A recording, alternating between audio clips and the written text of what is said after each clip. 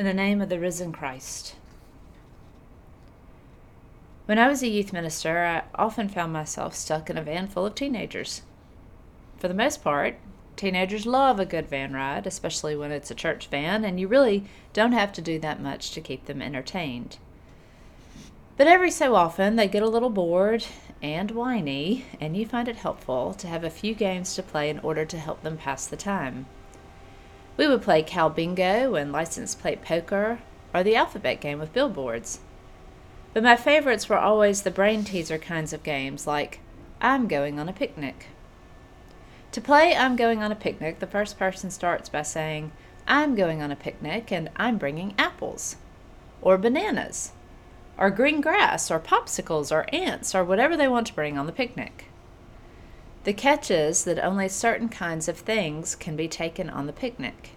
And if you are not bringing the correct thing, then you can't go on the picnic. The person who said apples gets to go, but the person who said bananas does not. The green grass person can go, but no popsicles or ants are allowed. The game keeps going with each player suggesting what they are bringing to the picnic and being told whether or not they can go. As players begin to figure it out, they stay in the game, but now everything they want to bring is allowed, and they can go on the picnic. This helps other players to continue to hear the types of things that are allowed, but it also begins to encourage their questions. You mean he can bring alligators on the picnic, but I can't bring sandwiches? When you respond that is correct, they often start to get frustrated and tell you why the game is silly, which is your opportunity to begin to try and coax them into figuring out what the game actually is. It's not the items you want to bring per se, it is the spelling of the words. You begin to say things like, I am going on a picnic and I am bringing alligators, or I am bringing root vegetables, or Mississippi. As the light starts to dawn, the teens begin to get more excited about their turn and start bringing all sorts of things, like baggage and lollipops and trees. They even start elongating the pronunciation sounds of the double letters to help the others who haven't quite caught on. As each person does catch on, you see their eyes begin to light up and their joy in having figured out the game. You can literally see a group grow together.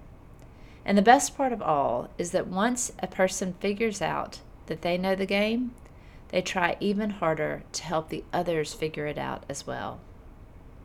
They want everyone to be included and no one to feel left out. And if you haven't quite caught on, the only thing you have to bring to get to go on the picnic is an item that has a double letter in it. Games have rules. And the best games have rules that govern how everyone can be included and participate. When the rules become about excluding others, the games become a little less fun. They bring less joy and more suffering. We want to belong, but when the rules exclude us, then that means that not everyone gets to belong, and we feel rejected, left out.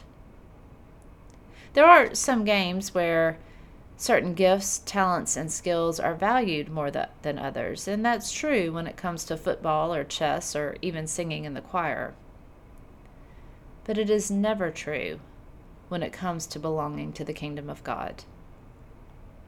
Peter has a dream. 3 times a picnic blanket for Peter, laden with animals that God offers him to eat, is lowered down.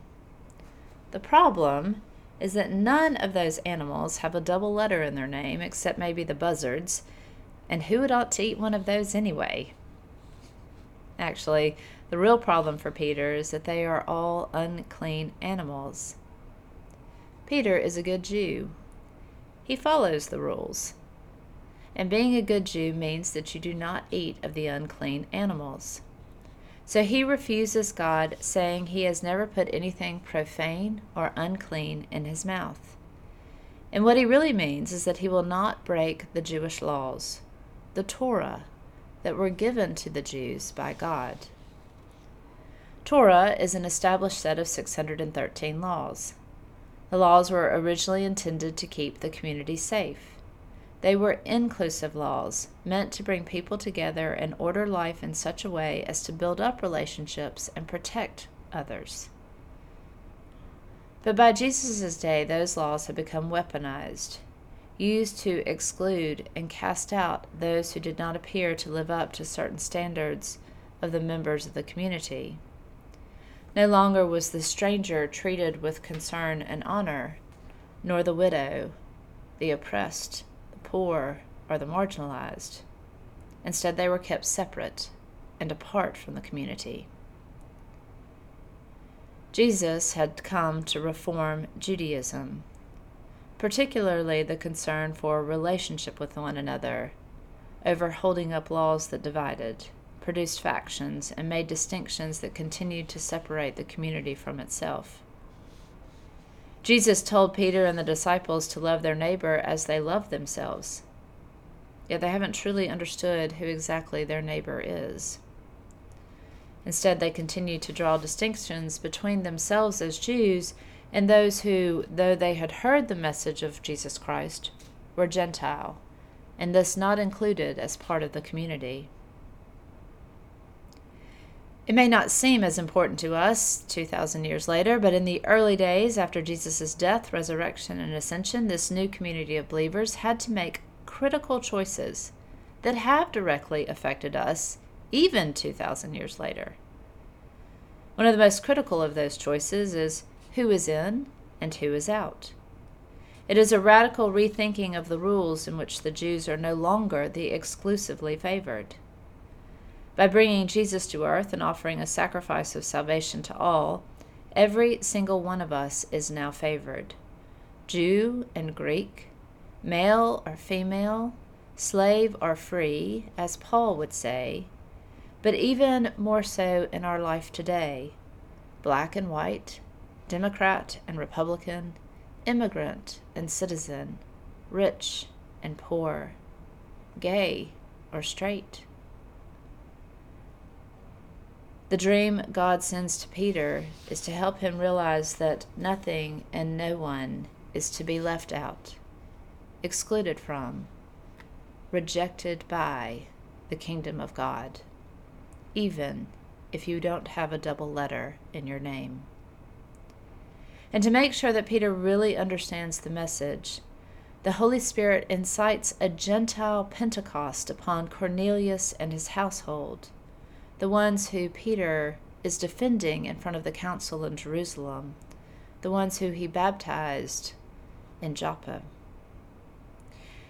That Gentile Pentecost is just the same as it was after Jesus had ascended and the Holy Spirit had fallen upon Peter and the other apostles on the first day of Pentecost.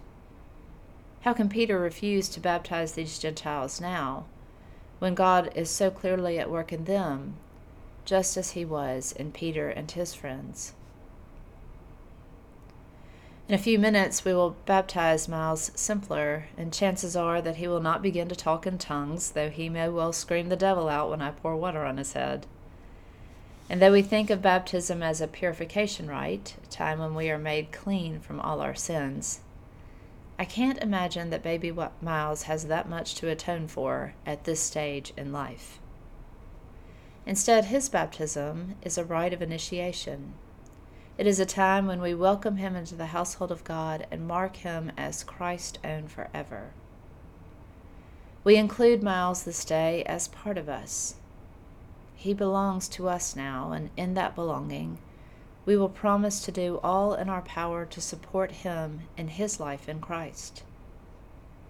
Just like those teenagers on the van who have figured out the key to the riddle of what can be brought on the picnic and begin to help the others to discover the answer for themselves, we too, as members of the body of Christ, do all that we can to ensure the inclusion of others, to help one another figure out what it means to walk in this Christian life.